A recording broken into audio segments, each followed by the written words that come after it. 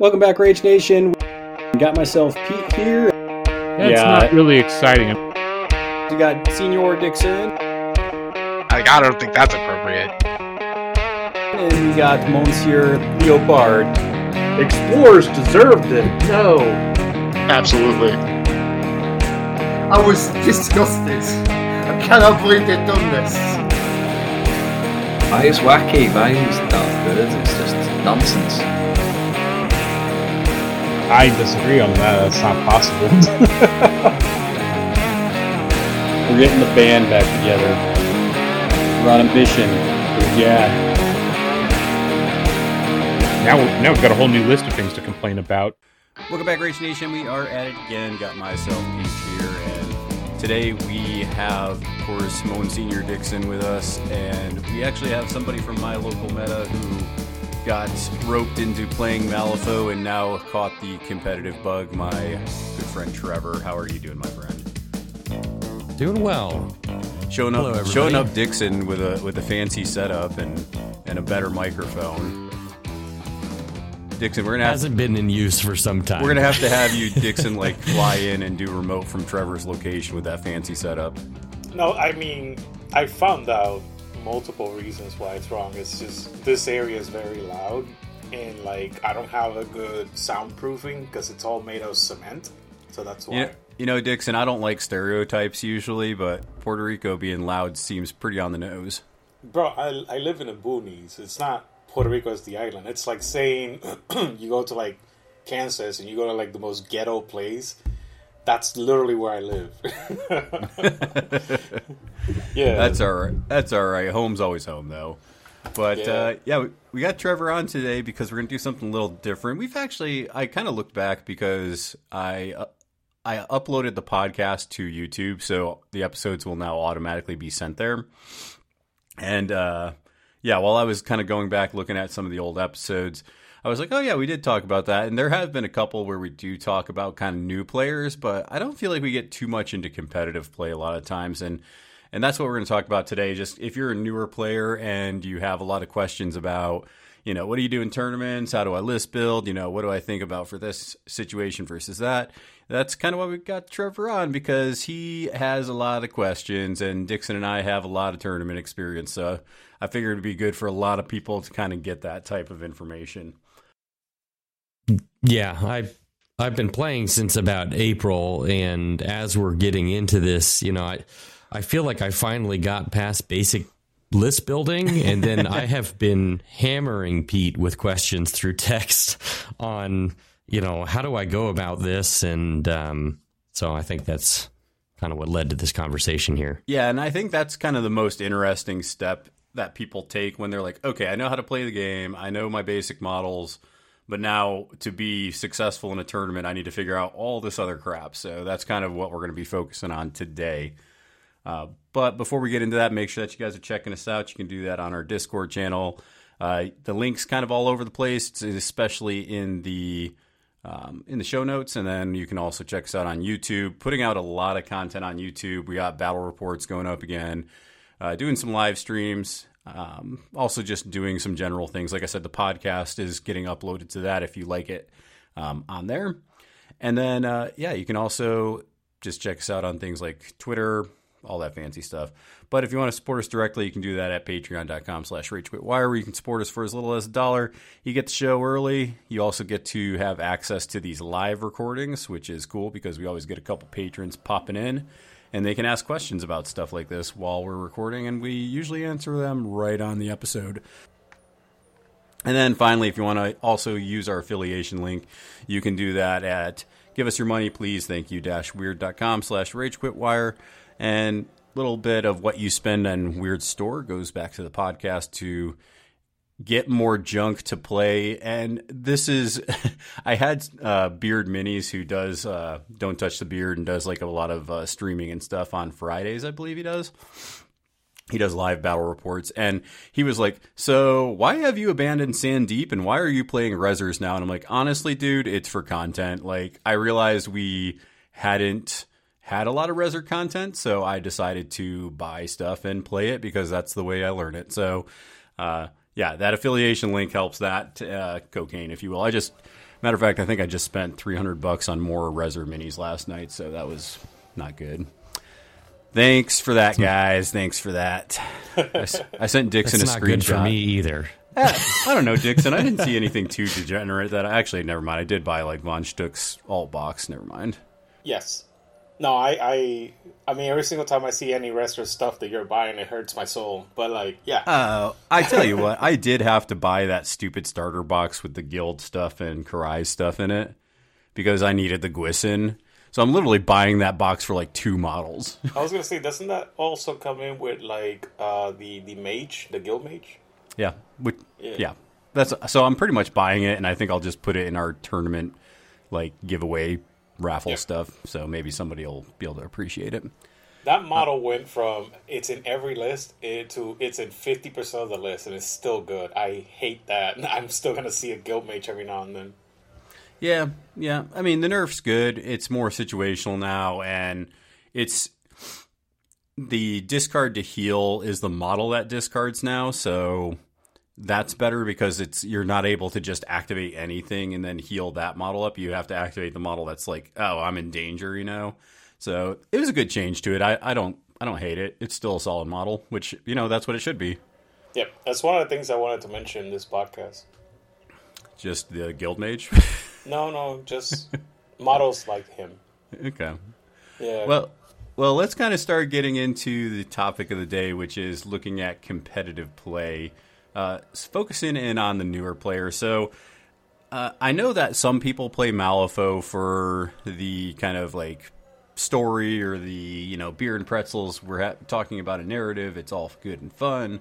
Like, people like Malifaux for that, but I feel like the rules themselves do lend themselves to competitive play a little bit more. The Gaining Grounds is designed around competitive play. It gives you all the formats and stuff. So, Trevor, did you get into the game just because it looked cool, or did you anticipate competitive play? Like, what were you thinking when you got into it? Well, you were talking about my professional setup here. I was streaming on Twitch for a while, and towards the end of the pandemic, I needed to get out of the house, and my wife wanted me to get out of the house. and I went to a local board game shop, and somebody there basically had me run a henchman hardcore. I ran the Outcast starter set there, which was actually, it was a really good set for me to start with because it's just guns. Yep. You know, it's just people running and shooting. And I'm a huge board game player. On the screen here, I've got a bunch of board games behind me. So I'm a huge competitive board game player, and I've played a lot of tabletop games like D&D and stuff. But when I started looking at the cards, and I'm like, okay, 2 actions, you know, one of those is a movement, you've got a bonus action here, and then you've got like counters and stuff like that you can do. And it pulled me in there because I'm a huge competitive player. I used to play billiards, and now since I don't do that anymore, I've been kind of missing a competitive outlet in my life. Yeah. And once I started playing the 35 Soulstone game, then immediately I wanted the 50 Soulstone game. So once I played that, I've been hooked pretty much since. I mean, you've seen me there probably at the game shop every week since that time. And I think that's a good point, that Malifaux I have seen draw people from non-competitive like things. Like, I've seen guys that they played competitive poker and they played Malifaux and love it. You play billiards. I see people that do like competitive board games and RPGs, which I don't know how you get competitive with board games, but you know, besides like just yelling at people at your house when, you know, you don't collect your $200 at Monopoly. I don't know. As somebody with a giant history of dick measuring contests, I can tell you right now, anything can be competitive if you try hard enough. I know. That's true. Because I won many a bet that way. That's like when your 2-year-old has their little mini basketball hoop and they go for a layup and you just, you know, Dikembe Mutombo block their shot because you don't give them anything easy. I had so many problems when I was younger because of that. Because I had that competitive bug and I didn't know how to turn it off. Yeah, so I mean, Malifaux is definitely good for that because the competitive scene is good. There's a lot of people that travel for events. And when you build up your local meta, you can get, you know, really good, you know, monthly, quarterly, semi-annually tournaments, whatever you want to do. And that's kind of what we're doing in our area. We're starting to do it where hopefully we can get at least, a quarterly tournament and try to draw some people from different areas. So Malifaux is a good game for that because you do have, and I don't know if you've played other games, Trevor, and you can talk to this a little bit, but there are some other games that when you try to play them competitively, the rules might be so, loose and kind of fluffy, or, they're really kind of beer and pretzel games, but people try to make it a competitive game, and that leads to frustration because you can just lose to bad luck just really easily. So I don't know if you can talk about that with Malifaux, that maybe you have a little more control that makes it more competitive. Right. Yeah, I would completely agree with that. So for me, I actually never played Warhammer or any of the, I guess war game type games before. But I did try with another local person here. I tried the, is it Through the Breach? Or no, the other side. The other side. And I didn't quite get the same type of feel from it. There's also something about, rather than it being a dice roll, you being able to choose the cards in your hand at what time that you want to choose them to make it more strategic and to have more control over that. Yeah. So I thought that was something that made it really interesting to me. Yeah, is the other side dice? No, it's cards. Okay. No, it's not. I'm just talking about being from coming from a D&D and other tabletop RPG background. That's what I was gonna mention. The reason why I got into Malifaux over War Machine, because I was a War Machine competitive player when Malifaux came out, and eventually, I want to say like 6 or 8 months later, I became a Malifaux gamer, is because before that, I was a Magic player when I was in my teenage years, and I used to play D&D. Well, I still play D&D, right? And those two game systems appear in Malifaux. Literally, Magic is the hand discipline and the combos, and then D&D is like a mix between the combos and the action economy. Like, okay, how many actions can I have, and how many things can I do with just this limitation? Yeah, and I mean, you play a game like 40K and Warhammer, like, they feel fun, but when you go to play competitively, I mean, you're chucking like 100 dice. It's like, I just can't anymore. Like, I'm tired of picking out dice. I'm tired of bad rolls. I'm tired of my Space Marines dying to flashlights. The thing is, you spend... when I used to play 40K competitively back in like 10 years ago, freaking...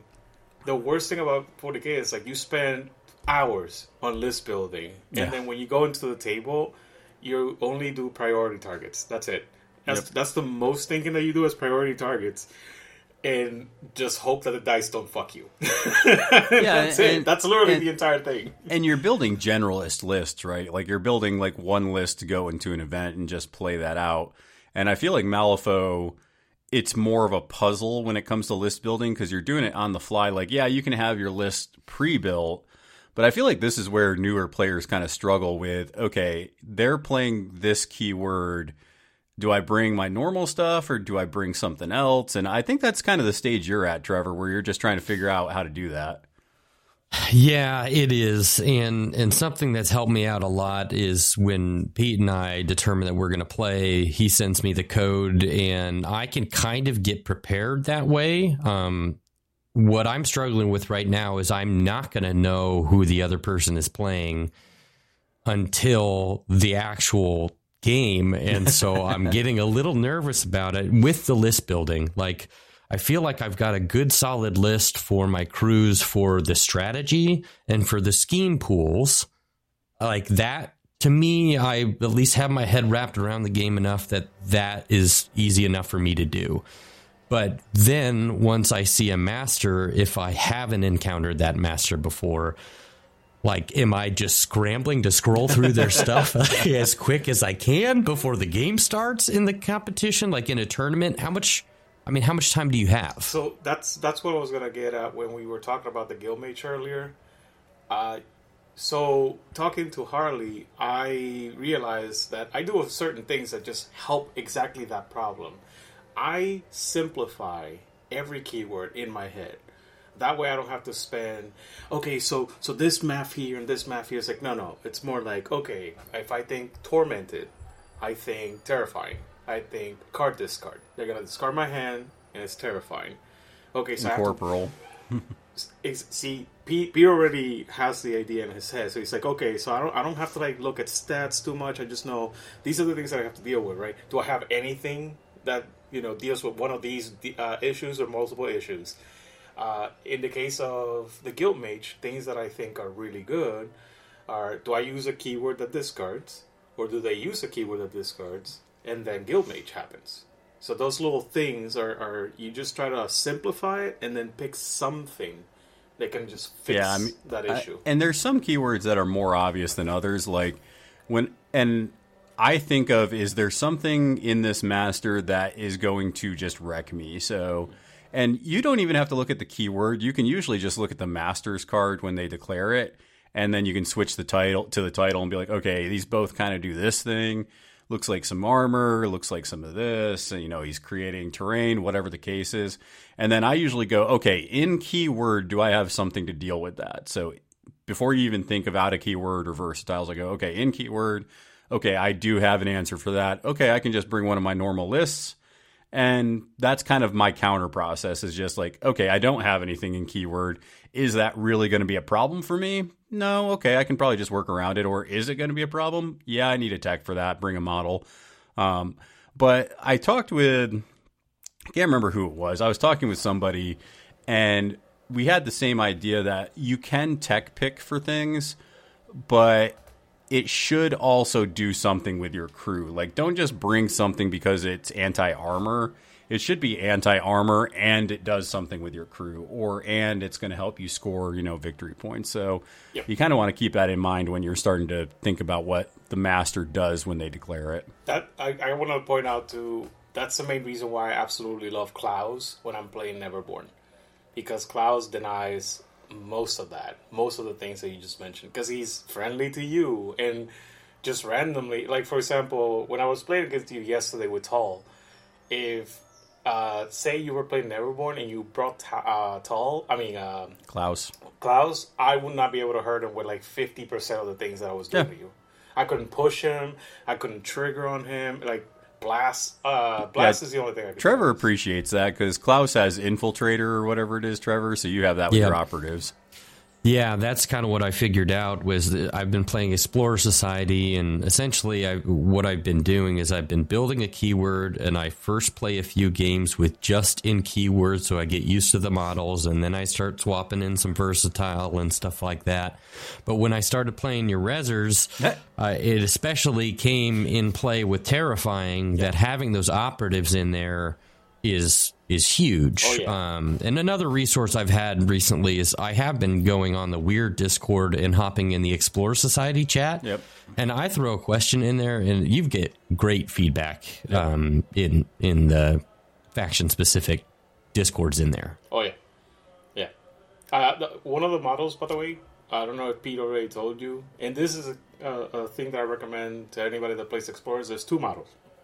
Botanist, which I'm pretty sure Pete already mentioned, and Jin Baccarat. Those two models are going to come out. Pete, why do you hate Jin? You say it. I mean, Jin just gives you a pass token. He's just sitting there buried like a jerk, and then he also just pops out and sends one of your minions to your deployment zone. And oh yeah, by the way, he has armor piercing, so that's great. Yes. Yeah, and to top it all off, his action while he's buried is actually really good. Yeah, Trevor, don't buy that model. You'll hate it. It's not good. Not a good model. Yeah. So yeah, I mean, Pete's gonna get to see some botanists later today, I think. So that's excellent, because like it's just little things that improve your play style and simplify your problems. Because you got I got this big problem.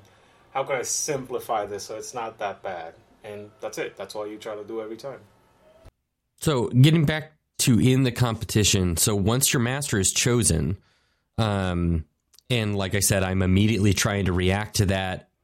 Are you building the list on time, like while it's timed, or does the time start after? There's usually a built-in 10 minutes before the round starts time. Yep. So usually that's for list building, that's for getting your crap out, deployment, scheme picking, all that stuff. Yeah. Okay. Very tight on time. I think we had 2.5 hours for the entirety of a round at Lone Star. And I will say that when I started playing competitively, I generally had lists that were pre-built, and then I usually just picked those lists that I thought best went into the matchup. Now, when somebody declares a master, if I feel like I need to counter something, I actually just build a new list on the fly. I just like, okay, here's my, always bring models. I want these upgrades, and then here's my tech picks. I feel like I'm this close to that point, but I'm just not quite there yet. Yeah. So I do have a bunch of pre-builts that I'm probably going to be using for this. And then if I see something, I might try to swap one or two models out to try to react to what that might be. And that's the good thing about Malifaux, though, is that you do get the pools usually like a week or two before the event. So you can kind of play them out and build lists that go generally good with it. Oh, have you started doing modules at all in your list building? Do you know what a module is? No. All right, so module is basically... Okay, neither do I. I don't know what he's talking about. No, you do. You just probably call it something different. It's when you have two or more models that when grouped together, they can go off on their own and do their own thing. Yeah.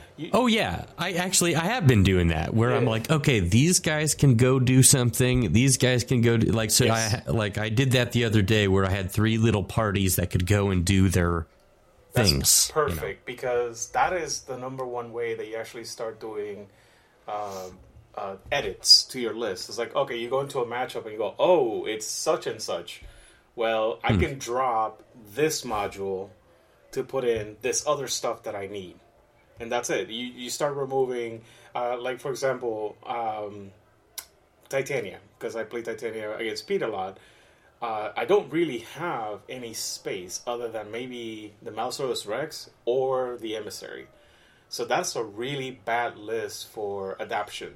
So if something goes wrong and they pick a master that somehow destroys that list, I'm forced to, go into the title. So that's a bad type of mentality, right? But then if I'm playing, say, Pandora, I've made 8 different lists against Pete because all of the models are modules except for Candy. Candy's the only model that doesn't get out of the list. So that's more adaptable. So that's the type of stuff that you should be looking into. It's okay, so what can I actually take out of the list?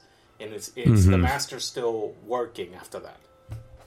That's interesting to me that you said that because the next thing I have written down here are there some keywords that the master is the only decent model where you're going to be doing a lot of out of keyword because not saying that EVS is like that because there's a lot of power in some of the things that EVS has because I've been just starting to play with Maxine, but I have noticed that her core keyword list is not as strong as the Syndicate when they work together. Yeah, I mean, that's kind of what we call, there's a couple words for that. It's either called, an all-star list or, the good stuff list. So, for example, we were talking with Maniacal Cackle about Rezzers last week, which he'll be back on. He just wasn't feeling good this week, so that's why we scheduled something different.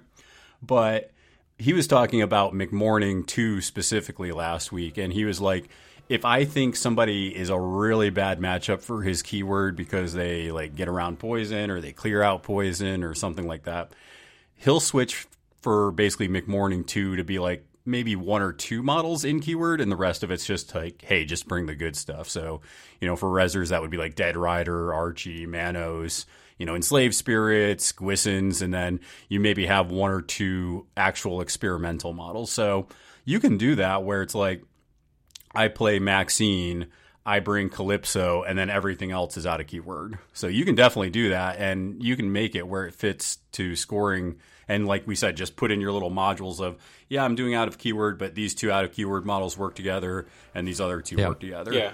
Cackle actually, there was a good span of I think it was 8 months that the only 3 models that were keyword were Archie, one of the Krooligans, and I guess 4 models. It was Master, Totem, Archie, and a Kruligan, and everything else was just everything else is keyword. out of keyword. Yep. Yeah, and he did it for like 8 months, maybe a year, and I think that was the year that he won World Champion too. So like, it's doable to be out of keyword. Yeah. Okay.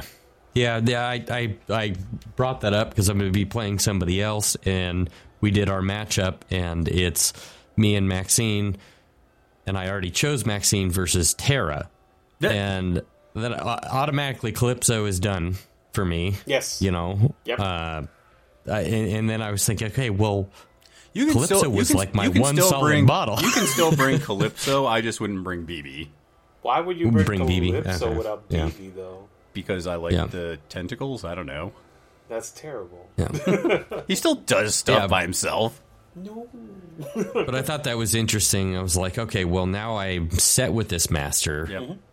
And my one main model that I've been using. Granted, I've only played a few times so far with Maxine. So I mean, you do have a very good swap, which is Kia. Mm-hmm. So you can actually do that. Or if you're playing Kia, then you can have the Tide Caller. So like, it's always, because it's 8 points if I remember correctly. Tide Collar is 8. Key is 10. 10. Yeah. Oh, yeah. When they're together, they're 10. Yeah. Yeah. And Calypso on his own without BB in there is 6. So okay, so yeah, so it's 10 points for the module for Calypso. So therefore, you swap out and put Kia or Tide Caller, and you gain some points. So that works out perfectly, unless you somehow with all 4 models on the same list. I doubt. Right. The next section I had for a question here was playing to react versus playing your own game. I noticed one of the things I was doing as a newer player was I was reacting to every move that my opponent was making, and I only just recently realized that playing that way was just not the right way to play. Like, I need to play my own game, and if there's something that I need to address, then I should go after it. I mean, is that it's like a mix tracking, of both. Because like yesterday, again, we'll use yesterday's game because it's just so fresh in my mind. Because I thought I was losing for like half the game, and I think it was like at the end of turn 3 we realized that I was winning by 2 points, and there was like very little Pete could have done. And I was reacting and being proactive. Like, I think one of the activations I activate, it's gonna be a video on YouTube, so you're gonna be able to see it. But I activated Loisa first because I understood the assignment. I knew if I don't activate Loisa now and set up my points right now, I'm not gonna have a hand. So I literally activated her, set up my points, and ran away. And she almost died anyway. So imagine she did die. No, she died a turn later. Remember? Yeah, because you flipped a red Joker on initiative, you jerk.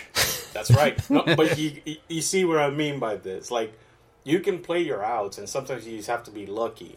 And, the entire game, I was just like, okay, I need to get my points because I can't fight Pete. So I'm going to have to, wait, react to what he does, and then be proactive. So the thing is, I'm sorry. No, I was just going to say, that's kind of the thing that, as a newer player, I think it's hard, and even not a newer player, even if you're kind of like an aggressive player just in nature, I feel like if you have somebody who throws a model and punches you, it's your natural instinct to be like, well, I'm going to activate that model and hit you back. But you got to kind of pause there for a second and be like, okay, do I really need to activate this model right now? Because is there a follow-up coming? Are they going to kill it? But if the answer is no, it's like, okay, well, I can leave this there for now. And, maybe you can pull it out of there. Because you need to think, if they throw a model in your face, they want you engaged with that model and bogged down. So chances are you probably want to actually get out of there and go do something useful. Yep. Right. Yep. Giving up a model is also a thing. Sometimes this model's going to die. You know it's going to die. So start thinking about something else. Right. So denying points. If denying points is easier, is that the better option rather than really trying to go and get your scheme or obviously you want to try to score your strategy every turn, but I think that's more play style. Because some people lean into the denial game more, whereas a lot of times I'm just planning on getting my 8 points, and if I deny some of your points, that's how I win the game. So I think the easiest thing is to try and deny the strategy first. So if you can focus on that, that's kind of where I first start with denial, and then I try to play the guessing game. So I thank God that because I said that to Harley, is like that's how you play. The way I play? Like, yeah, that what you just described is how you play. Because you like to score your points early and then slowly start denying me points. Because you just go turn 3 or turn 2, I got my schemes, like the first point, and then the rest of the turn you just like, no points for you, no points for you, no points for you. Yeah. But what I was gonna say is, when I was talking to him, I think we figured out 4 different types of play styles. There's the mentality that I had, which was, if you kill them all, they can't score points. And that's just doesn't work. That's true. For real.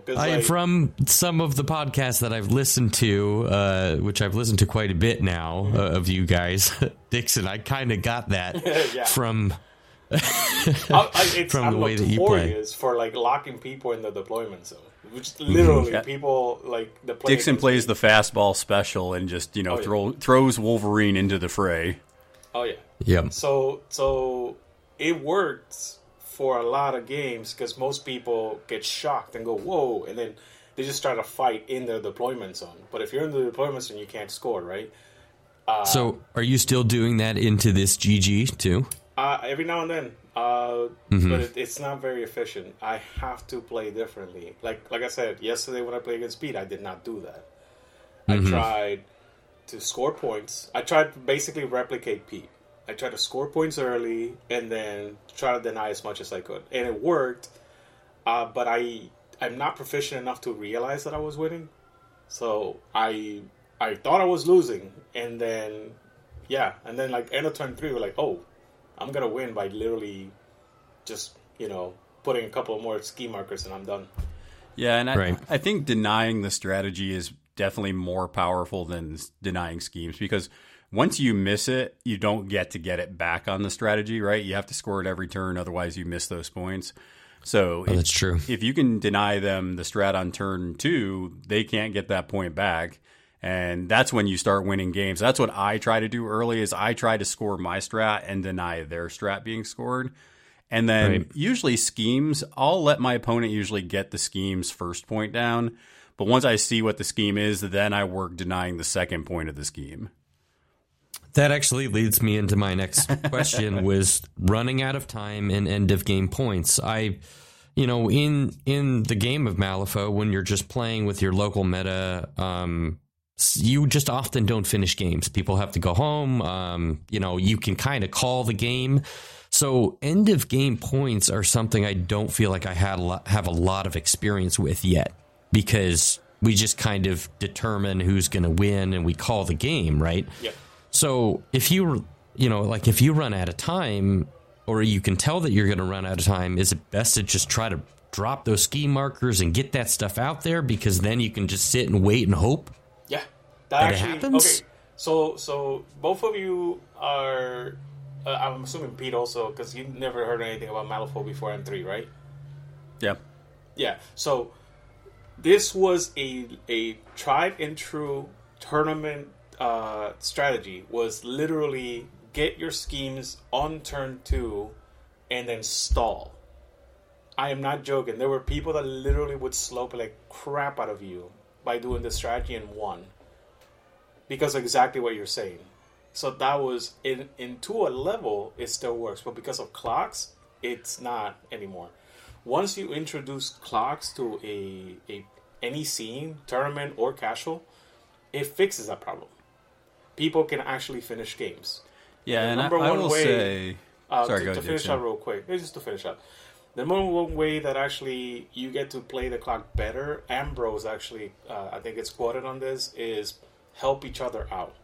If you actually work together, like you actually say intent, you speed up your game by I want to say 4 times.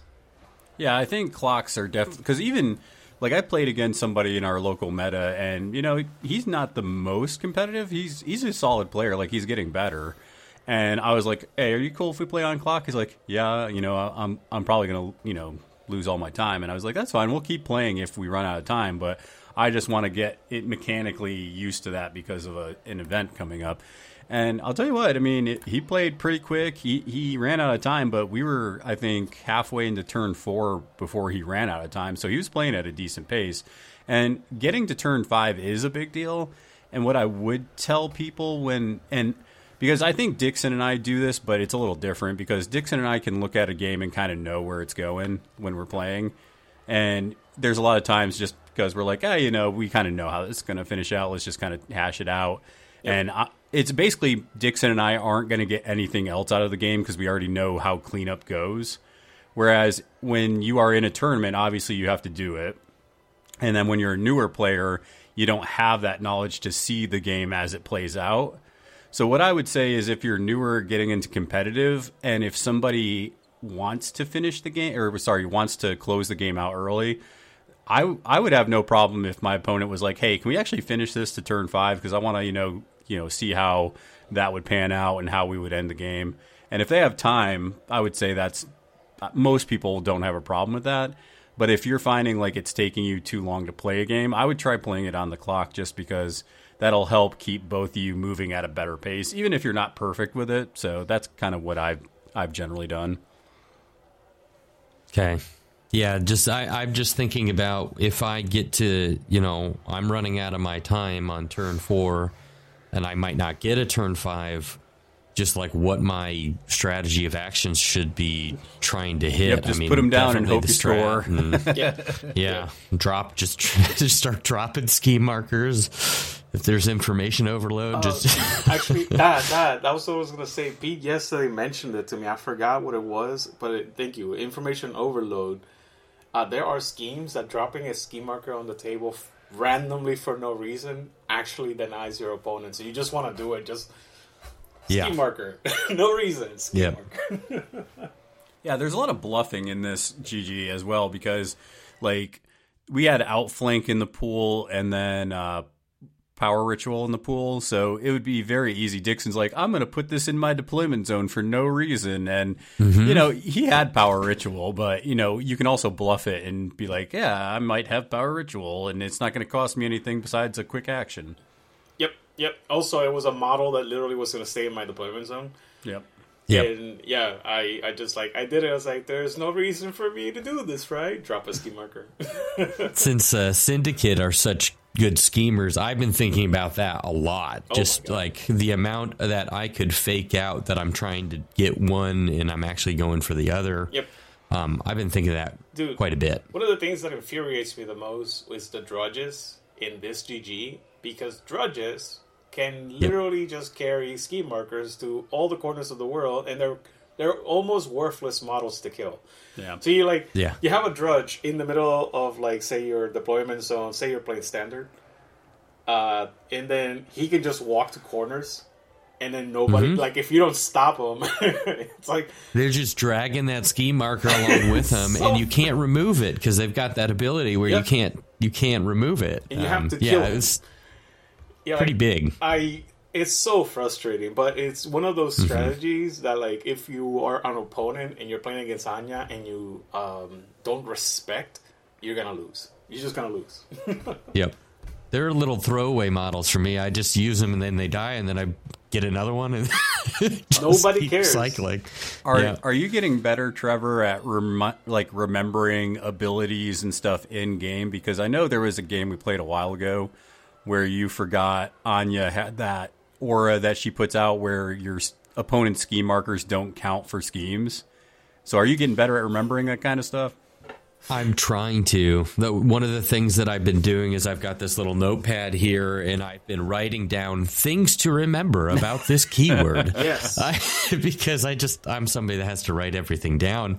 And so I have written that on my strategy that I've kind of written out, because that's how much I'm getting into this game, is because now I'm sitting and writing strategy and things like that. But I've been having that next to me when I'm playing, she's got that aura. So I'm getting better about it. But I honestly think since there's so much going on with each keyword, it's just something you kind of have to start making, And now, like, just memory for, like, is- our, yeah.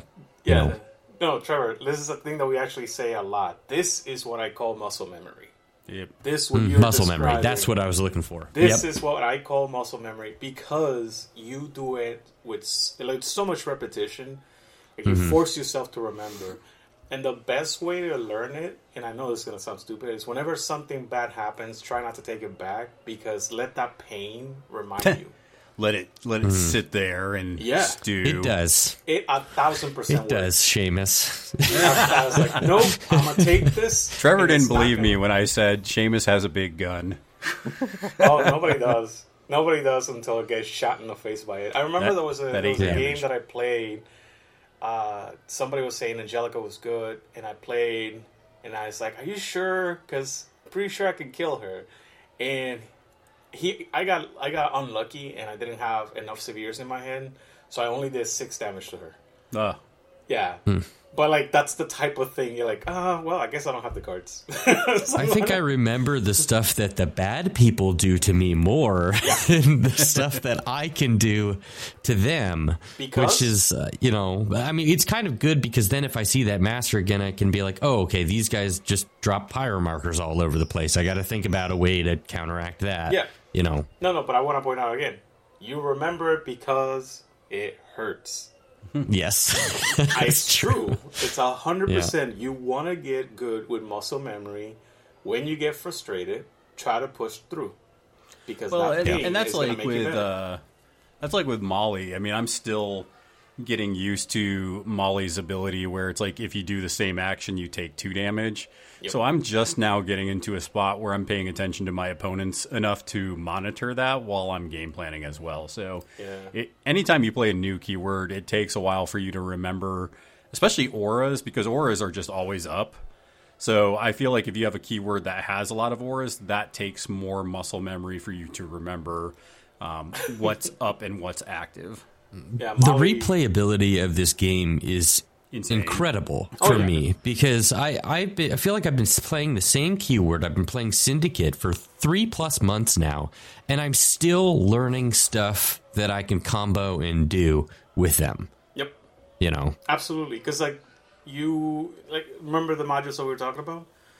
After the modules, you start adding layering, and it gets a completely new game. You're like, wait, I can layer these defenses, or I can layer these attacks, or these, in your case, it's like, how can I drop a ski marker, make a drudge, move the model, and score a point? Yeah, you Like, start it's all figuring like out one. synergies a little better too. Correct. so I've got 2 more questions if we got time for it. Oh yeah, we got them. So, are there usually rules like refs that kind of walk around and determine if there's a conflict between a rule between 2 parties? Yes. That'll determine it outside of the players. Yeah, you just call judge. Yeah, there's a TO. You don't have to be like Magic the Gathering and yell for a judge across the room, but it's judge. That's yeah. Oh, that happened to me at the finals in fucking Gen Con. Literally, we're playing, and I said something about like, oh, it's only 1 card, and my opponent literally yelled exactly how you was like, judge! And your mother was a hamster, and It's like, whoa, Does what the happened? time get paused? the during TO that? the TO can pause it if they're kind of like if they're mentioning or if they need to kind of rule on it and get the whole situation. But generally speaking, Malifaux, you usually figure it out between you and yourself or you and your opponent, and then if there's I always say if there's something that doesn't sound right, like if you read their ability or if you look at the situation, you're like, I don't think that's the way that works. Instead of just letting that go and be like, well, they're probably right, I always just call a TO over and ask them if that's how it works. There was one of my first big tournaments that I was in, and I played against who was it? I think it was actually Zoraida. I think he activated the Wicked Doll, did something. I killed the Wicked Doll, and then he activated Zoraida and resummoned the Wicked Doll. And I was like, can you activate the Wicked Doll again? He's like, yeah. I was like, that doesn't sound right. So I actually asked the TO, and they're like, yeah, you totally can do that. Yep. So even though you might not be right or you think that, I'm asking a stupid question, it's always worth getting a neutral opinion in a tournament. And actually, Yeah. that is not a stupid question because of what I'm about to say next. So all the newer players, the key difference between what Peter's talking about, because that actually happens, is replace and summon. So right as summons, but there are other effects in the games that replace. When And you replace, can't reactivate a replaced model. That's right. Right. Yeah. Yeah, a replace model is Unless still you're the same duet. model. The duet gets around that a little bit. Yeah, they specifically made a rule. Trevor loves the Corfy duet. Yeah, for the Corfy duet to actually have the You know what? I'm glad that I've gotten to experience them a few times though, because then I know that I can still handle them if I need to. I guess. But. My meta gets lots of different keywords and factions because I think, Trevor, you were talking, you're like, yeah, because didn't you play like Guild and then Bayou and then Arcanist and now you're doing Rezzers and Yeah, no, but like that's the awesome thing about playing against Pete. It's like life is a box of chocolates. You'll never know what you're gonna get.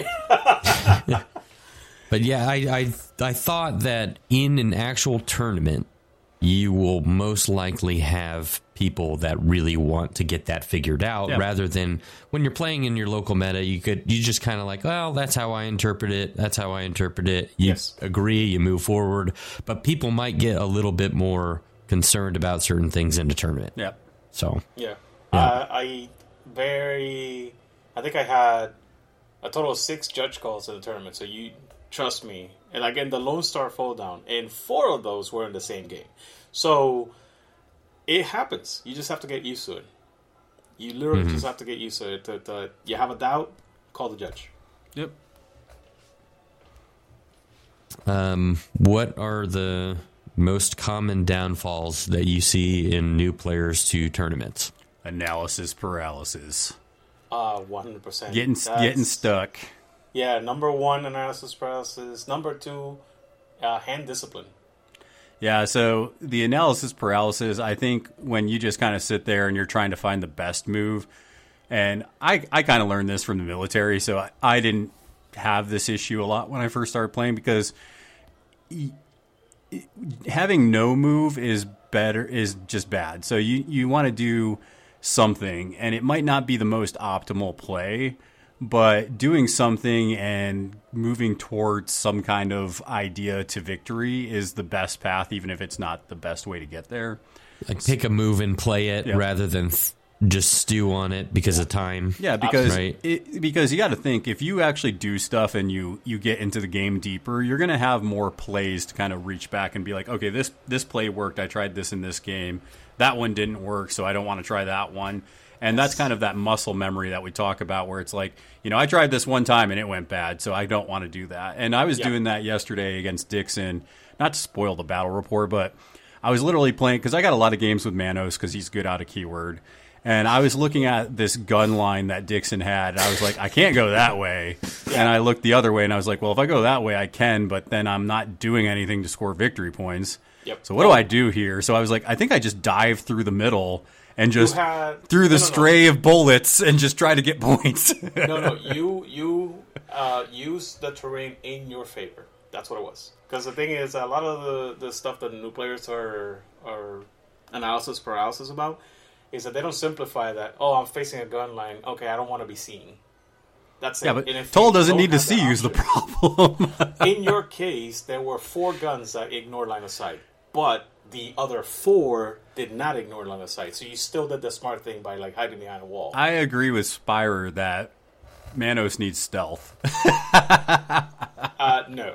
He doesn't need any more than he's got. But so I ended up just diving through the middle of the board. I hid behind a wall. I leapt into the strategy marker, got my VP for that, and then the next turn first activated and dove into the corner of a building, huddled. It almost felt like a World War I, moment where I'm just huddled in a trench while bombardment's coming down. Because before he activated on turn 2, I think he was at 3 life. Yeah. Luckily, he has regen, so, that helped him. But, yeah, just there's a lot of indirect fire, which is cool about Tull. That fits into his keyword. Yep. Quick bonus, I guess. If you're playing Tull 1, remember, put your artillery markers right next to the raids. Oh, yeah. He's good in raid stash. or Ray the Dix. But, you know, that's kind of an example of I could have sat there and tried to find an optimal play, but I just quickly was like, okay, I can't go left. I can't go right. You know, I think you kind of have to make peace that just sometimes things die. And Manos is an expensive, good piece. So it was hard for me to be like, he's going to die. But I was like, okay, he's going to die, but he can get me 3 victory points here. And that's probably worth it even if he dies. He only got me 2, but he almost got me 3. But I failed to recognize that Dixon's cannons could clear out ski markers. So that made me sad. Yes. Yeah. Yeah, he does a lot of work, though. He just does a lot of work. Oh, he tried. The thing that did the most work was the hang, by far. And I was not expecting that out of a, Yan Lo crew. That was super gross. Like, he showed me the list and everything, and I was like, oh, this is going to be gross, but I want to see it. Yeah. And then the hang did way more work than I expected. Yeah, I definitely, and I learned a lot that they could have even done more. So, and that's just like what I said, you know, sometimes when, especially if you play a newer model, you don't know everything it does. So just test something out. Just be like, all right, I'm going to, you know, attack here, see what it does. I'm going to scheme there and just kind of see how I can get victory points and what I can kill. So yeah, just not getting stuck there and just kind of sitting like, what can I do? Just be like, okay, I can do 20 things, but I'm going to do this one thing and we'll see how it goes. If you like encounter a master that you've never played, I mean, because there's just so many out there that I'm not going to spend my time poring over. Yeah, and you're not going to get a game against cards and everybody. the masters of each keyword. Like, okay, I need to look out for this if they choose that. Like, I don't want to get in my head that far, right? Yeah, and that's why it's good to get general ideas about the keywords. So honestly, a lot of like podcasts and content. Is just that's why I like listening to podcasts, because sometimes you'll listen to a deep dive, or you listen to somebody who has a battle report, and you'll just kind of learn generally what the crew does, and then once you see it, like that helps you kind of prepare for it and at least play it where you can win and not just get totally surprised. Like if you played against Jack Daw for the first time, and I'm sure you were just like, this sucks. It did suck. Yeah, and I just realized you just don't want to get close. And yeah, I mean, a lot of just the local meta stuff, I'm okay going in blind, because then I will remember that. Like I played, it was Toll that you guys were just talking about. He drops the little artillery markers, and you can't end your turn within a certain distance of those, kind of deal. Yeah, I mean, I'm learning that way by organically playing others, but you're right. Listening to podcasts, like I've listened to your guys' podcast. I listened through kind of each faction where you did this in GG3, this, you know. So just to see if I could hear a couple of masters pop up that they're talking about, and they talk about the mechanics of that. Also, type of stuff. what would be good for you to do as well is when I get into, and this doesn't happen anymore because obviously I know generally what most masters do.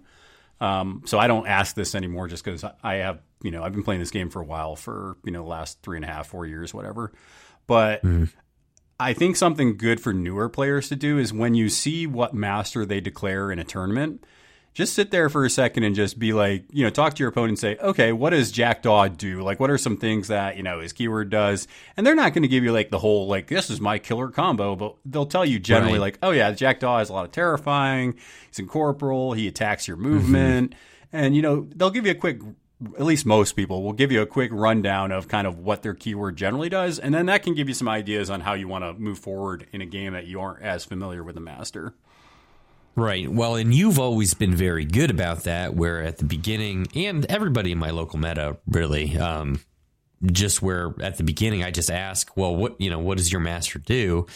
I just wasn't sure if people would be a bit more tight-lipped when it comes to tournaments and things like that, or if that's not, I don't know. No, everybody I've played with has been Some friendly, people will give you more information. Like I give a general breakdown. I don't, you know, sit there and like spell out everything. But some people I've asked, like, oh, yeah, what does this do? And they'll be like, well, this one model will do that. This one model will do that. And they'll give you, like, a detailed.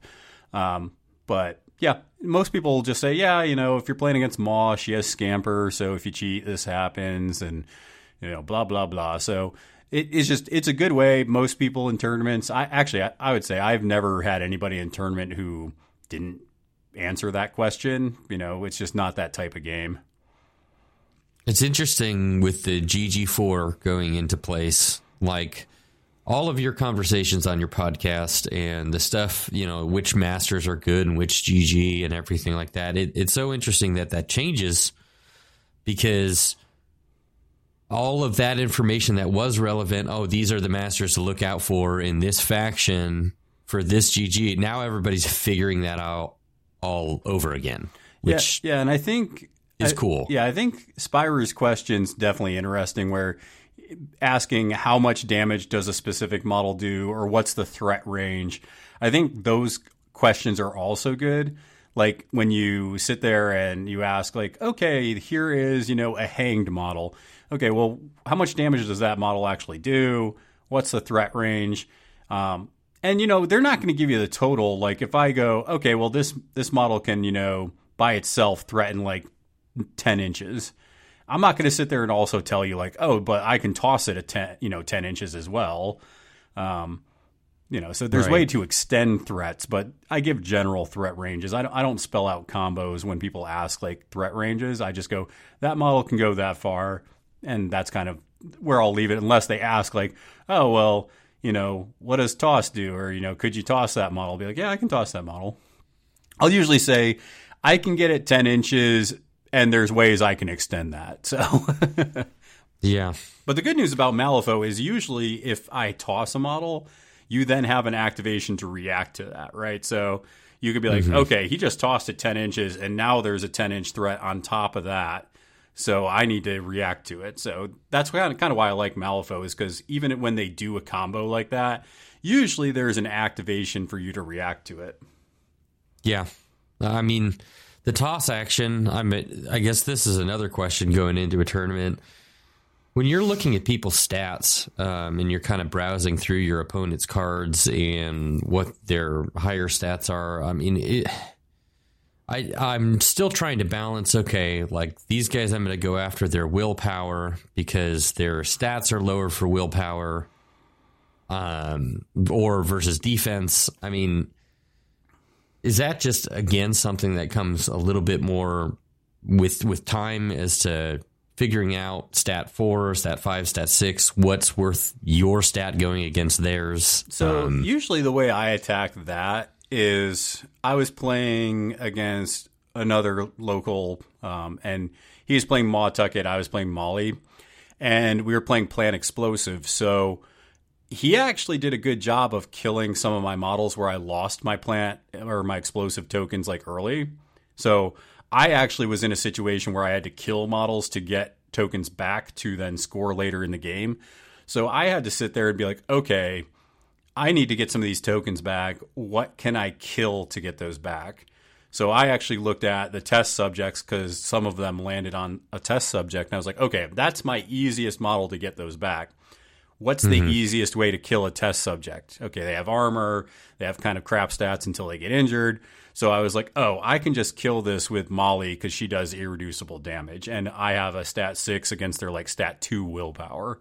So I was like, that's the easiest way to kill that model. So yeah, you want to look for weaknesses. But honestly, if it's not going to score you points or delay your opponent from scoring points, the weakness doesn't really matter. Like, okay, I can kill that model, but is it going to get me anything in the long run besides just removing it?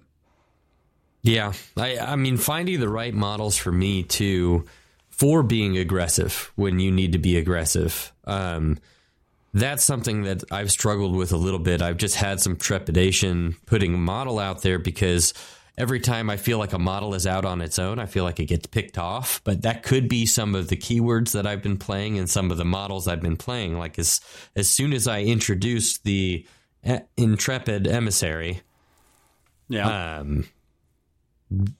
that confidence just kind of came with that model instead, where I know that, hey, I can send this guy after somebody and he's going to generally be okay, you know? Yeah, I mean, removing a model is never bad unless it's like, if somebody has a crap model that got summoned, a lot of times that's not a good thing to waste AP on because in this edition, you need a lot of action economy to score your points because it's a lot of scheming, right? So a lot of your points isn't coming from actually killing models. You can deny, but I find if you just kill crap, you're going to then be lacking on having actions left to score your points if you have to interact, if you have to, drop scheme markers and all this. So removing models is good when it's there. Like if it's there and you don't need to score at that moment, yeah, just take it, just remove the model. But if you're trying to score as well and it's like, well, I can kill this model, but I also need to drop 2 scheme markers this turn, where's that coming from? That's where you kind of need to start parsing that out and figuring out, okay, how am I actually going to do this effectively, Yeah. Yeah, I'm still balancing the when to kill a model, especially now that we switched GGs, and it could be my keywords too. Syndicate is really schemy. There's not a lot of, there's a few. Anya 1 and Sovereign combined can take out somebody for sure. They've got some attacks, but until I introduced the emissary, I just didn't feel like I had that. So something else I would think about kind of getting into actual competitive play is just looking at, has the model activated yet? Because you can kill a model, but a lot of times if you can kill a model before it activated, that's actually way more powerful because then it puts you up on activations. So that's actually something I'm going to write down right now. Because that's really good advice. For example, Dixon activated Louisa, and after he activated her, I was like, okay, I can kill her, but I don't think it's that important right now. And if I can kill something else that hasn't activated, that's more powerful. So a lot of times that's what I look at. So with some of those crap models that you're talking about, where it's like, oh yeah, I could easily kill that model, I'll do that sometimes if it means it'll give me an activation advantage. So there was one during, I guess, a week ago, I did kill a test subject just because it hadn't activated. And I was like, that'll give me an activation. And I'll also drop a ski marker or a plant explosive marker to score. So usually if you can kill it and do something else, I prefer that, but if it's just going to give me activation control and it's going to just take me maybe 1 swing or 2 swings, I'll definitely do that because activation control is big. Is it feel easier to kill a model towards the end of a turn or towards the beginning? I feel like at the beginning of a turn they have things that they could do that could maybe save that model if you don't get them down. Well, that's what I'm saying. How do you determine going after them to just wound them a little bit versus kill them? Oh no, right. If you're gonna do it, you want to kill the model. You want to have, this is my beat stick, or this is a model. I can kill this right now. I'm gonna do it because it'll give me activation control. So those are usually cheaper models. Like for you've probably noticed a lot of times I'll ignore your drudges unless they actually can do something that turn and they haven't activated yet. I'm like, cool, now I'll kill your drudges because that'll just take me 1 or 2 swings. Right. We're talking about activation control, Dixon. So he was asking about like, when do you kind of decide to kill a model if you have like an easy kill? And I was telling him, like, if it activates, a lot of times I don't waste my AP on it because I want to kill it when I can then benefit from having that activation leg up. Yes, because that's the key. The key difference is, like, I want to say priority. I would be like, is it gonna get points? Can I deny the points? And you just keep going down the line. So you basically have to write it out in your head or paper, and then be like, okay, so I don't want this. I don't want that. Have they activated? That is a really interesting thing to keep in mind. I have not thought that way at all. Has this model activated? Other than like, are they going to be able to score a specific scheme that they're looking at? But I just haven't thought about that. Yeah. But like, and I just want to again one more clarification. Did Pete say why was it important about how they activated? Like the other points about it? Yeah. Just okay. Just to, deny. Yeah, deny that activation essentially. Yep. Right, but why is it bad for you to kill it after? That's what I'm saying. Oh, I mean, from what I'm understanding, it would just be that, like, hey, it's already done its thing this turn. It's not really worth worrying about. Even it's the reactionary thing that we talked about earlier.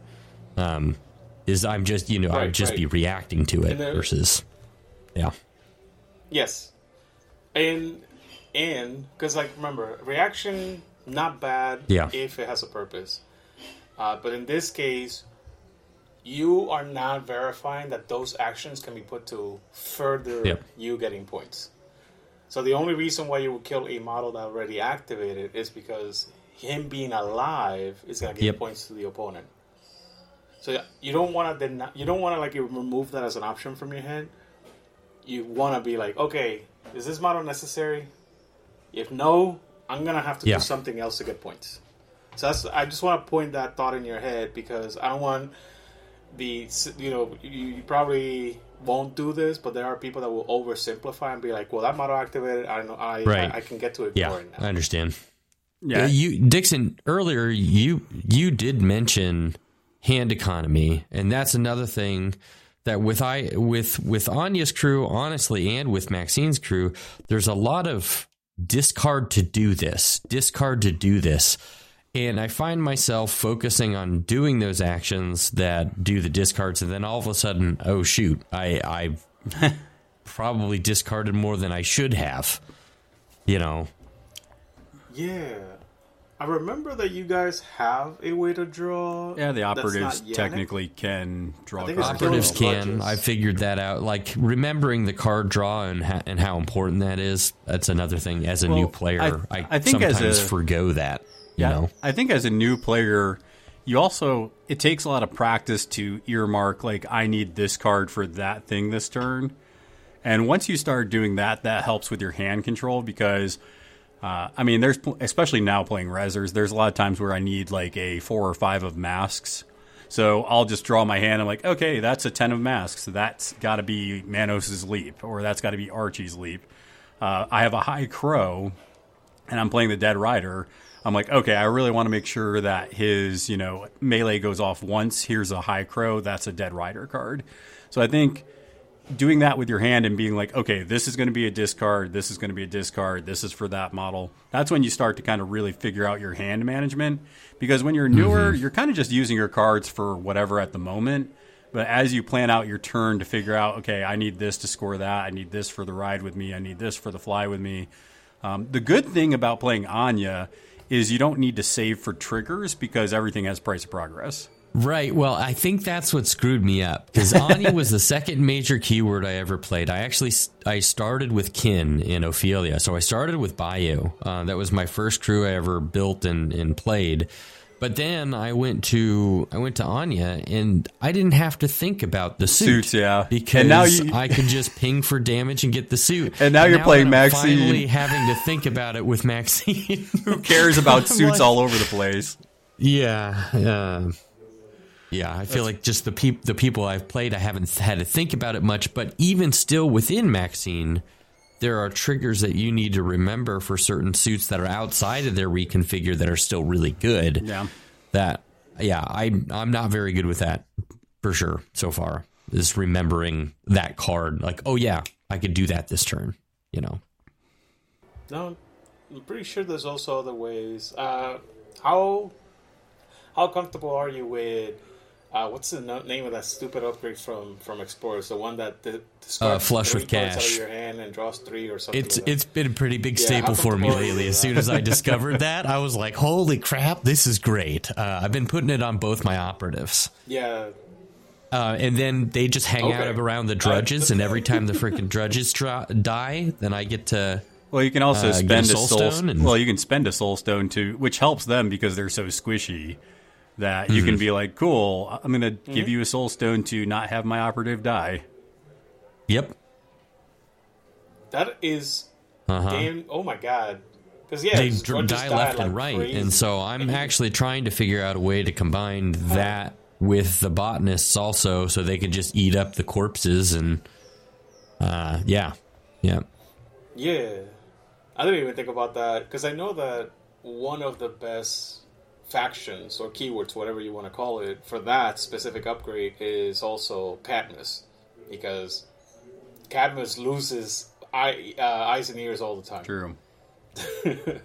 So yeah, that's an interesting. Yeah, thing. and that's another thing. I think just getting used to upgrades, that can be something that that definitely takes a minute as well to figure out which ones are good and then which ones you just never bring.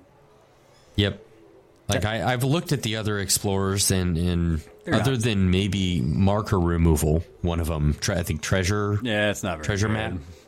map. You're messing with the If best you really one. needed it, I suppose. But yeah, I'm missing the best one. No, I said you're messing with the best one. Oh yeah. Okay. Yeah, the other two don't get brought a lot. It's I think you're gonna, once you start also doing the draw engine, or not a draw engine, but like you get comfortable with the EVS card manipulation. I think it was Andre that played her for like a year and a half or 2 years or something. Yeah, like I was that, playing and with he Maxine was crushing one. people just on card. Yeah, just on cards, just because he had so much like manipulation of like what's gonna happen. Oh yeah, where. Trevor's been That stacking doesn't his matter how many deck full of all questions sorts of you nonsense have. cards. That's Right. for sure. Yeah. So I figured that out, and then I felt like, okay, well, what should I do? I almost got the whole like freezing in time thing because I'm like, well, I have so many things that I could do. I don't know what to do. There was a turn where Trevor just I literally told Trevor, I was like, "You're just sitting on gas in your hand, aren't you? You just have nothing but severes." And he's like, "Yeah, but I don't know what to do with it." I had like 3 kings and 2 queens. It was good. I was playing Seamus though, so I was playing a little like hit and run, Dude. so I was not giving him a lot of targets to use those with. Yeah, I wasn't close enough. I mean, Kia, were you playing with? Yeah, Kia? I wasn't near her. I was like, screw that Yeah. lady. Okay. She's Yeah, 'cause taken a that's little bit literally of it. learning for me. I'm gonna play her again soon and just try to really get her down. And I think 'Cause she costs a lot. And so. I think you have to take, so especially when you play against me, Trevor, I think you have to play that with a pinch of salt, because like I see Kia and I know what she does. So like the only target Dixon that I gave, so he had Kia fast and he had a stacked hand. And I put, the only target he had in range was Manos, but it was a walk and I was on the other side of a forest. So he had to walk, he had to charge, but I have extended reach, so he doesn't get anything. So he only got one swing into Manos. Doesn't she have a gun though? I was behind a forest. It's completely. Yeah, behind we the were on forest. opposite sides. Yeah. That was the only thing that was near her. Mm-hmm. So and that's the thing you got to keep in mind is like the types of crew people are going to play against you, and the players also you're going to play against. You know, some people like to come up and like just smash face and just, I'm going to fight. You know, I traditionally don't play that kind of style, which I think you've noticed. I kind of I'll skirt the edges, just kind of see what you do, and then I react to it. Yeah. When you You've learned go how to in kill for things. damage, you're most likely going to take me out. That's what I've noticed. I'm is planning like on killing you. Once you go in, Yeah. then you've got some plan to do it. Yeah, because the thing is, Pete has had to learn how to. Well, kill and things. you also don't. He had and to. I think this is the cool part about the stream, because the bat report that's going to come out, because there was a moment where I did whisper and I looked at my cards and I was like, well, I can't do that now. So as a new player, I don't think you see kind of like the mentality behind it, because there are some times where I look at my cards and I'm like, I have a kill in my hand. Like when you had that stacked hand, you want to look at that and be like, I can kill something. Now, how do I set that up? And that's and then it's the opposite when you have a crap hand where you're like, man, this really sucks. How do I drag out this turn and kind of just score points while I'm waiting on something? With this GG, like it being so schemy, I feel like I'm even less so getting taught how to kill things, because I'm not as focused on it. And I'm taking most that are not about damage or killing, Yeah. So in the chat, I just put in what I told Harlequin, because literally Pete just said one of the questions that Harley had. And if you see it, you don't have to understand it, but it's basically I wrote for him how to do a kill on a model. This model in question was actually Candy, and Pete knows how hard it is to kill Screw Candy. that little girl. Yeah, so Pete is 100% right. and you have to write it down. I literally wrote it down for him because like there's many ways to do optimization. So like if you want to, this is just mostly for Trevor and Spire. That is Lucius jumping in and killing him up. So now you have that also knowledge, not just for Lucius, but whenever somebody's going to come into you. Just follow like a game plan. Okay, I have to do these actions in this specific way. Yeah. And I've been so focused on list building lately that what I used to do when I was just playing like one keyword and I hadn't added in Maxine yet or anything like that, because now I'm trying to balance who to play for what, since I have two full, keywords and everything. But I used to write down, I called them cute things, because that's what you guys call them. That's cute. Cute things that go off. And so I wrote down cute things, and I had a list of the cards to do that for what. And I just haven't done that in a while. I feel like I need to come back to that now that I'm more comfortable with my lists. Yeah, and you want to set up kills for like a purpose, right? So this GG, you're right, it's more scheming. So when you kill something, it really should have a purpose behind it. If you're just attacking something just because, it's there, that's probably the wrong answer. So like, a game that we played, Trevor, you brought Tannenbaum, and I'm like, I can't let this dude live. Like, this dude, I need to find a way to kill it. So I sent 2 models at him, and you kind of stuck his nose out a little bit too far, so then I decided to kill him. I left him alone, and he paid the price for it. So yes, there are 2 things for newer players that are listening in. He can change a scheme mid-game and basically guarantee that you're going to get the second point. And he discards your hand at the end of the turn. So eventually when you get good at the game enough, you're going to hold bad cards in your hand just so you can discard them at the beginning of the turn. Yep. And he says no to that. And combined between that and Anya 2 and Winston, basically he had a 5-card hand, I had a 7-card hand, and then you're down to discarding the rest of your hand with Tannenbaum in there. Yeah, that's what you want to do. You want to identify, I don't like that in that list. I need to either neutral. So like Candy, for example, like there's not a lot of things that can effectively kill Candy. You can grind her down, but usually you're not getting your action economy there. So usually when I play against Candy, I just try to displace or just kind of try to neuter her activation as much as possible. So that's when I feel like a good toss 10 inches away is good to deal with Candy. So it's like just bowling with Candy. Yeah, that actually is by far the best advice I've heard anybody say. So it bears repeating. Do not try to fight Candy if you can just toss her 10 inches. Yeah, I mean, unless you have the answers, right? Like, I feel like Archie would be able to deal with Candy pretty well. As long as he doesn't trigger. I mean, as long as he always triggers something, yes, you're absolutely right. He has to.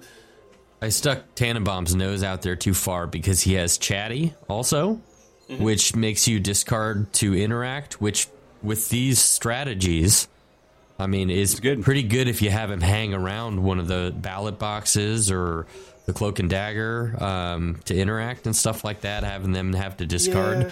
But I should have had him close to my people still. Well, no, you need the emissary as the problem for Tannenbaum to be able to use his Chatty, because Tannenbaum doesn't have many. Well, I was going to say also that you can deter your opponent from doing things like attacking your model where it's kind of an easy kill.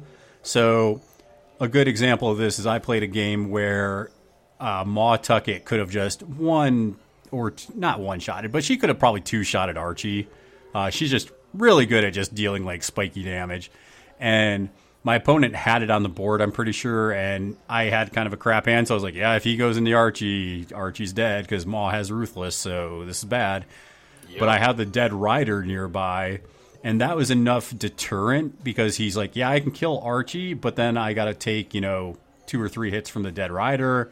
That might kill Maw, so do I go into it? So a lot of times, if you just have backup with a model, that might deter your opponent from engaging in that point, because then they'll get punished, for the retaliation of, trying to take out your model. Yeah.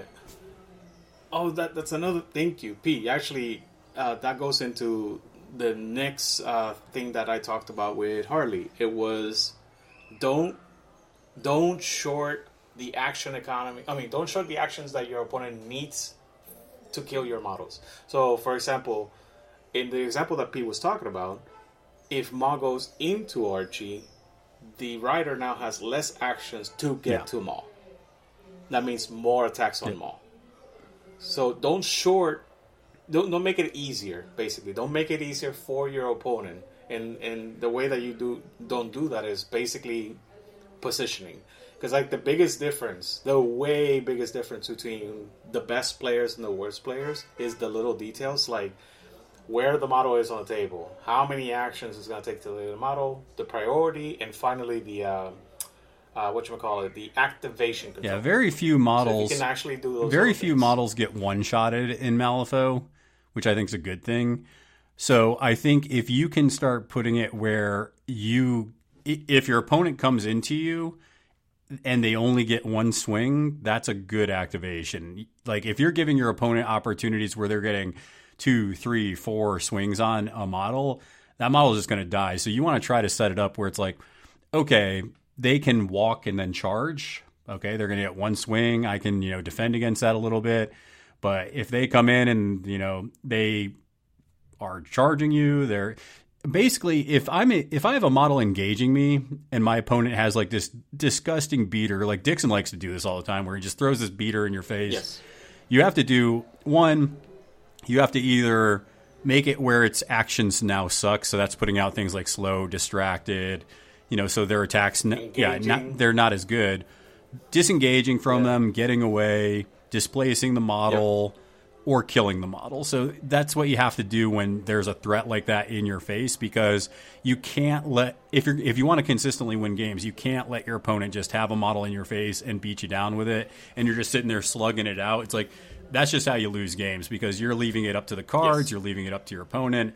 Whereas I try to make that activation as crappy as possible. So you're trying to tag on conditions that'll make their next activation suck. Yeah, essentially. Not when you mean conditions, you mean just like in general, not like putting like slow and stagger and stuff like that, right? You just mean... Well, I guess I meant both, because I mean that, like, I guess if you put on slow, then they're not going to be able to do as much. Yeah, exactly. Yeah. But the reason why I want to be specific about that is, like, say in the example that Pete was talking about, right? Say Ma was near somebody like Bryn that had the diversion aura, and you are engaging it with Bryn, right? You're engaging what's his name with Bryn.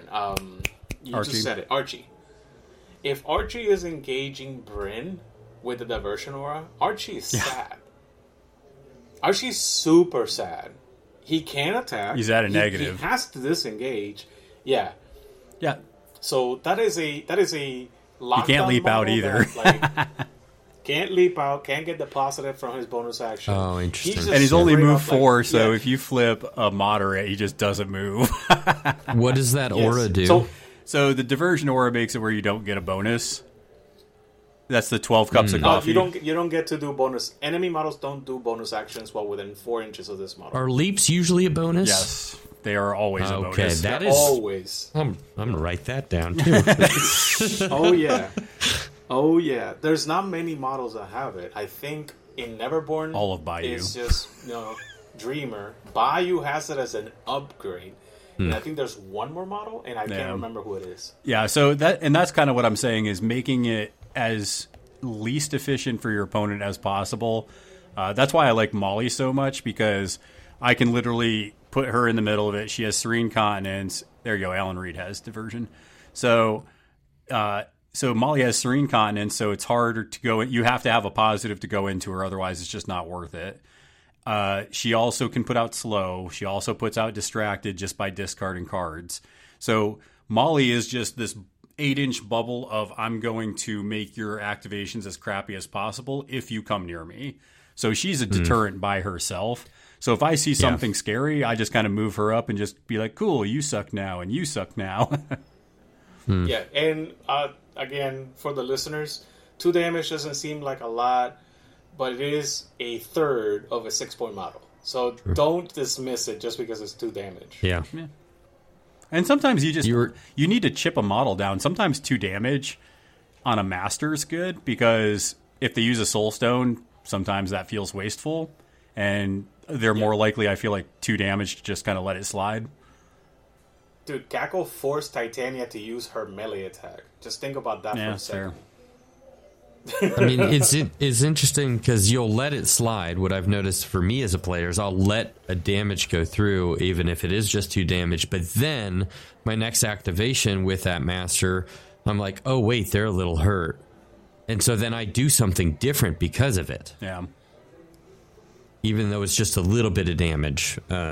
Yes. Yeah. That's part of the reactions that you still need to... You have to react in the game. You just can't let reactions dictate your entire game plan. Yeah. Yeah, that's why I said that you have to kind of like balance it between both, because you activate, right? Say you have second activation, depending on what your opponent does, you have to do something different. Yes.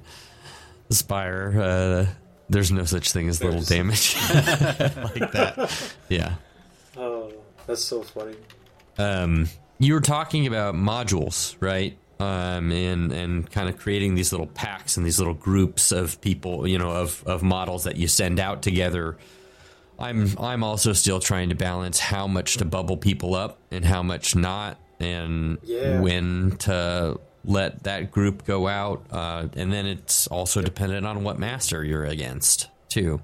So it's even harder to explain it, to be honest, because even though that I have a lot of years of experience playing these games, I get, like, for example, Angel. I played against him like 2 or 3 months ago, and I still think about that game every now and then. He played Parker, and I just realized just how many little things he does that are just like quality of life that I have to improve in my game plan. Like dropping a ski marker at a specific moment, waiting a specific amount of activations before he springs a trap. Like just the most minute of things you'll notice as you keep playing the game. I'll be like, okay, so I learned this now, so therefore I need to adjust. And it's just gonna keep happening because I'm telling you, I've won so many games, and I still feel like there's so much crap that I need to learn.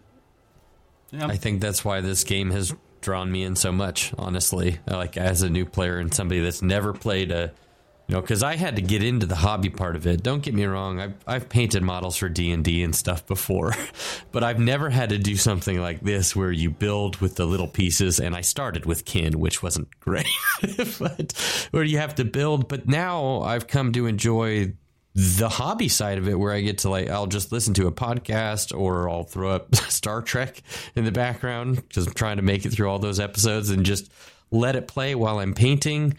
So there's just multiple aspects to playing this game that you then get a little zen time out of it. And then there's so much strategy. You guys are still having conversations years later, figuring things out about keywords.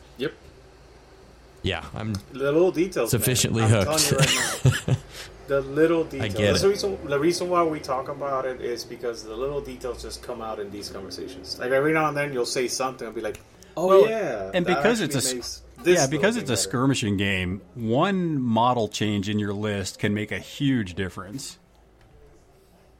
And even a change in deployment or a change in, a scheme or the strat, that makes the game play so much different. Like that game we played yesterday, Dixon, if it was standard or wedge, is a totally different game than what we played yesterday. Oh, 1,000%. If it was wedge, I'd be dead. Like the 1,000% reason why I did as well as I did in that game is because of corner deployment.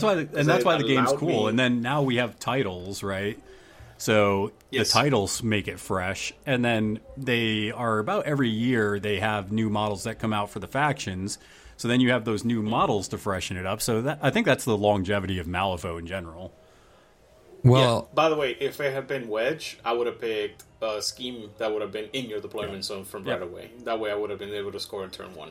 I mean, playing Anya's crew, like I said, I literally played Anya for about 3 or 4 months before I bought more models, and I, got to build EVS, and I had bought some of the versatile, and every time I added a different versatile model into it, it changed things, and I felt like I learned more. And even once I had built EVS, I was like, I still don't feel like I'm done playing Syndicate yet.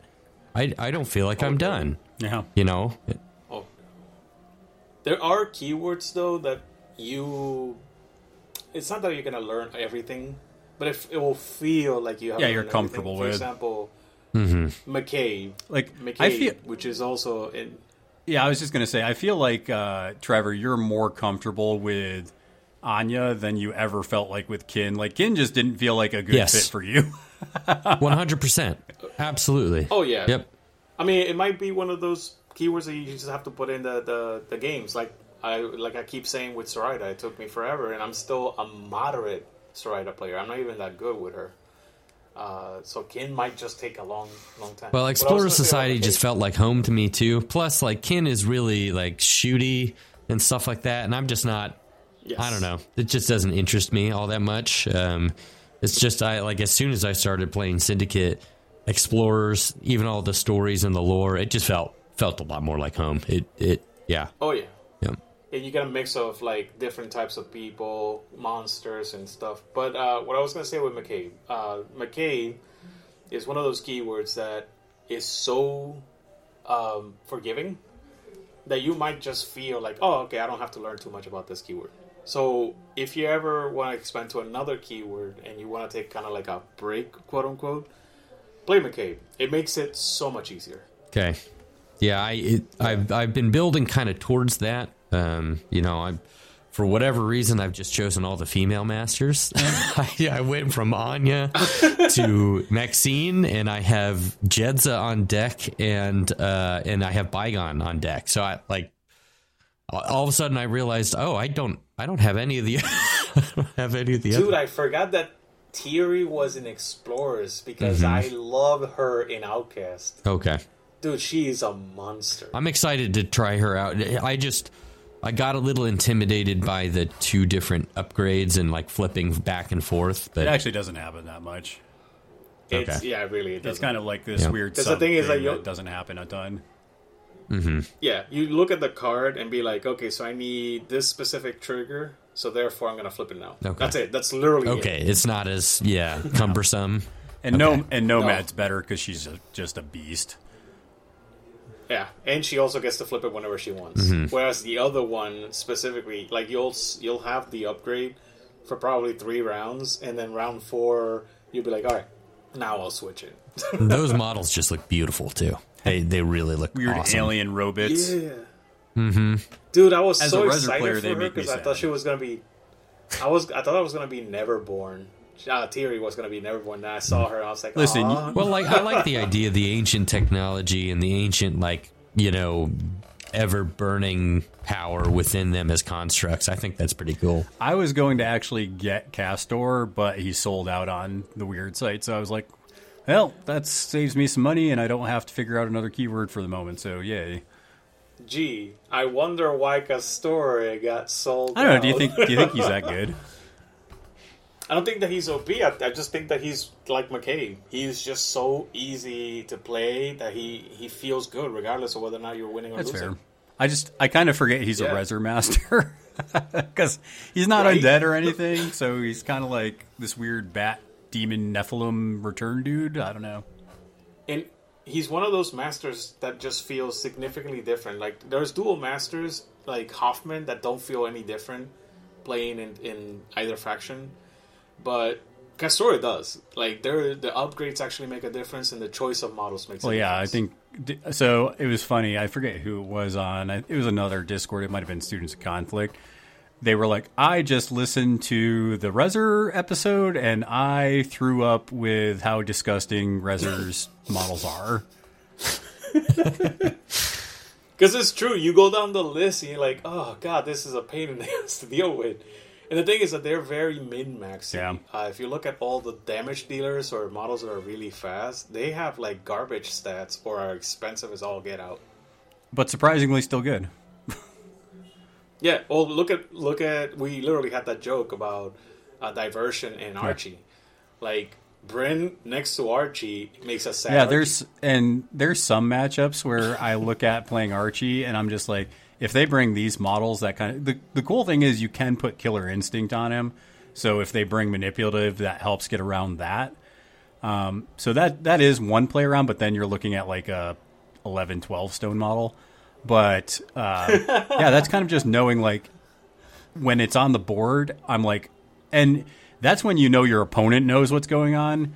So like when I play you, Dixon, you know, you're like, oh, Archie can't go into that model because he'll be at a negative, Right. because Archie can't get around it. He has no way to gain focus, no way to get around it. So if you have a negative, Archie literally can't attack you. So you're like, this model's safe. Archie literally can't go there. Yep. Yeah, that's the reason why I had that joke when I was playing against Cackle. I played Harada in the Harada in Dorian Crow module. If you ever see this on Vassal, Trevor, or anywhere in real life, you're at negatives and you need to flip a 10 on willpower. Archie's willpower 4. Just think about that for a second. You can't get bonuses. You are at a negative, and there's nothing else you can do about it. Archie was just like, I need to flip double 6s to be able to hit you once. And being able to switch, because when Archie or a model like that is in a bad position, switching to a point where it's like, okay, I can't, he's not a beater at this point. I need to go scheme with him. There's some times where I literally threw Shenlong into my deployment zone and I just left him. Like, I was playing Sandeep, so I tossed him into my deployment zone. And I was just like, cool, Shenlong, have fun in my deployment zone. And I just ran off. And Shenlong literally had to be like, I know I like punching stuff, but I need to scheme because otherwise I'm just wasting actions. So knowing when to switch. You did that like in 3 games. You did that in Dude, that's why game, Sandeep's so awesome, man. You're just like, oh hey, you have this size 2 model that's annoying? Get out. Yeah. Well, Bad actually, vibes, it's even outta worse here. than that because he has like multiple ways to toss or kick out a model. That's the thing that sucks about that. Yeah, because like in our case, the reason why he beat me 6-5 is because Hinamatsu was completely out of position twice in the game. Literally. So she was like 10 inches away from everything, so she had to like walk and charge. And then he did it again, and then she's like, I'm just getting like 2 attacks out of this. This is just not worth it. So lost the game on that. So, Trevor, any other questions on your little piece of paper there, or anything else that popped in your head? Nothing I've got down here, other than in the chat there, Spire mentioned he's really excited for Ashes of Malifaux. Ashes of Malifaux, I would assume. Everybody keeps mistyping. What is that, and what is Madness of Malifaux? Like, I'm getting more into the lore and stuff and reading through, but easy. Like, what are these things? You played D&D, right? You played D&D? Played what? D&D? Yeah. You played D&D. Yeah. Yep. So that's like saying Tomb of Annihilation. It's just an extra expansion. So basically, they do it to advance the story. So the book tells like, hey, here's some new stories. Here's what's kind of going on with the narrative of the game. And then usually in those books, they also give each faction a new model or two that they can then use in the game. Okay. So in this one, it is apparently a bunch of dual keyword models from the same factions. That's been the rumor. Yeah, so I'm excited to see it. 2 books ago, that's where we got the titles. The titles came out with this book that was an expansion. So usually they do it every year and a half. They'll come out with a new book, and then it has new models in it for you to use in the game. Okay. Oh, yeah. And they write them into the lore of the story and how they fit. Yep. Okay. Yep. So you get new models, you get new fluff or lore, and you basically get whatchamacallit, what's the other thing? Furthering advancing the story, Okay. Well, what I mean by progressing is like sometimes we get new stuff like Damien. He introduced the faction upgrade. Oh, so new mechanics. Sometimes it's something like that. Yeah. Something to freshen up the pot a little bit. Okay. Yep. That's cool. Yeah, but no, as far as my questions go, I went through all of them. I'm sure there will be more that pop up, but this has actually been extremely helpful talking this through with you guys. And, I always laugh at Trevor with his notepad, but, whatever works for you for kind of, learning the game, that's what you want to do as a new player. Mine was getting smashed, and destroyed violently in tournaments. That's how I learned. I was forged by, the fires of Mount Doom, just getting smashed by all these really experienced, East Coast players. Pete's first iteration against somebody outside of his meta was me playing Titania into his Wong. It was adorable. I have That was my first one out of meta, but I have like little sports playbook drawings of unpacks. No, dude, I used to I do that all the time. something incredibly similar. I put But mine what on my do- table. I'll just put my models out. I'm like, okay, this model goes that far. Then I do this, and it pushes it that far to see how far it actually looks on the board. Okay, that's So yeah. what I wanted to point out is I used to do the exact same thing that you're doing with Vassal back in the day, because Vassal has been around forever. And with tokens, I used to write the thing that I needed to do with a token and just put the token like right next to my master, and then end of turn I'll be like looking around and be like, visually look at the model on the table. So if it works for you with a notepad, don't worry about it. Yeah. Like, it works different for everybody. Well, and that's not like illegal for me to have at the tournament either, is it? Like No. I can have a little notepad next to me, right? Yeah, it's fun. That's right. Yeah. And that's the good thing about clocks is it's on your time. So if you want to sit there and reference, it's the same thing as like looking up your cards or, looking up, something on your phone. Obviously, you don't want to be like texting, somebody from a different table, like, he just activated this model. What do I do? Yeah, that's a different. That crosses the line into unreasonable. Yeah, but like I if would it's something that you wrote down, yeah, that's fine. Little crib note, that's fine. So, do you have to manage the app? Like, so are tournaments more official through the app, where you have to put the conditions on them through the app? Where you have okay. Some people do, and I hate it. I prefer it to be on the card and on the board. Yeah. But that's fine. I mean, they can play on the app, so I don't throw a hissy fit. But yeah, I'd say most people play, on the cards or on the table. Okay. I don't like having cards Because you're a degenerate. so that's the only thing. Yeah, the only thing that I don't do is mark damage on the app. Yep. I reference the cards on the app and I look through all the stuff. But conditions and everything is tokens. I have little tokens and dice. Okay. And I just put the dice to mark the health and tokens to mark conditions and stuff like that. Yeah, I feel like the tokens, like I'm a more tactile person, so like I feel like the tokens and stuff just feel better for me with the app. I feel like it would take a lot of time. I don't know, maybe it wouldn't, but maybe it'd take a lot of time to pop in there, put on the condition. It's, now this is burning and this one's got focused, and I don't know. It just felt more cumbersome to me than getting little tokens and just putting them on my card. But I just wasn't sure with the tournament if they were going to require it to be that way, so that there's no, well, I didn't know he was distracted. Yeah, and that's kind of the thing is I'm very visual, where I like to look at, especially in a tournament, I don't like to ask questions like that to my opponent, because then that gives them an idea of what line of play I'm thinking about. So I'll look at the board and be like, okay, this guy has burning 5. That guy is down to half health. This one is distracted 2. And then I can make a play off of that because if you ask your opponent, like, hey, how many hit boxes does that model have? That kind of lets them know you're looking at to kill that model. The only time I ask that question is when I'm activating and I'm like, I can kill that model if it's at this certain point. That's the only time I'll verbalize it, and then they have no reaction because I'm going in.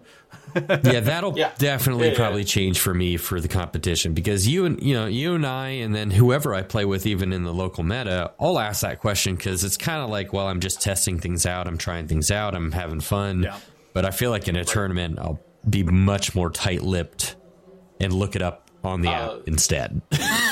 So that actually something that I do to Pete a lot, to anybody really that I play, and it failed in Lone Star because he did not fall for any of my traps. I say a lot of things to kind of put like a verbal cue in your head, and Pete knows this because he'll be like, I bet you want me to do that. and eventually Pete and then it becomes a lot Princess Bride scene where it's like, I think that you know that I know. Yeah, so be aware of that, because I say a lot of things, or I'll measure something just to put that thought on your head and be like, wait, why did he measure that? Right, yeah, you just put a little tape over there, like the other day when I had Calypso and Beeb and I measured 24 inches from one corner to the other. I was like, whoa. Ow. Hey, what are you doing? Keep him away from me. Bro, I'm telling you, it works. Bluffing in this game. Well, is and huge. you can even Bluffing like in you this could game use is that huge. where it's like, oh, I'm just measuring his threat range, and your opponent's like, what the crap is he talking about? All right, well, like the other. Oh, Yeah, to go ahead. finish, the other day, Pete was like, Archie was like just in a general direction, so I measured out. I think it was like 19 inches, and be like, oh, good. The nerf of 1 inch is totally working. but I think we're gonna leave it there, guys. We got a lot of good stuff for I think people to chew on. Going into competitive play and list building and some other things, counter tech. So thanks for coming on, Trevor. You did a bang up job. Sounds like you've done this. Oh, before. thanks a lot. Yeah, I appreciate you having me. I used to stream, so I feel comfortable with it, and but yeah, I definitely appreciate you guys having me on. This was extremely helpful for me, especially because I've got 2 coming up. We've got one locally here in Wichita, and then I'll be at Captain Con. Yep. I'm Macabrius, by the way, in the chat, in Discord. So that's my tag there. Yep. So the Discord will see, and just you can imagine Trevor asking those questions and then writing it down on his pad of the answer to your question. Yes. I should actually do that more often because I do forget things that I'm like, I shouldn't have forgot that. But that c'est la vie. That's just the way I roll. But I think until next time, make sure that you guys are flipping cards and flipping tables. We'll see y'all later. Ciao.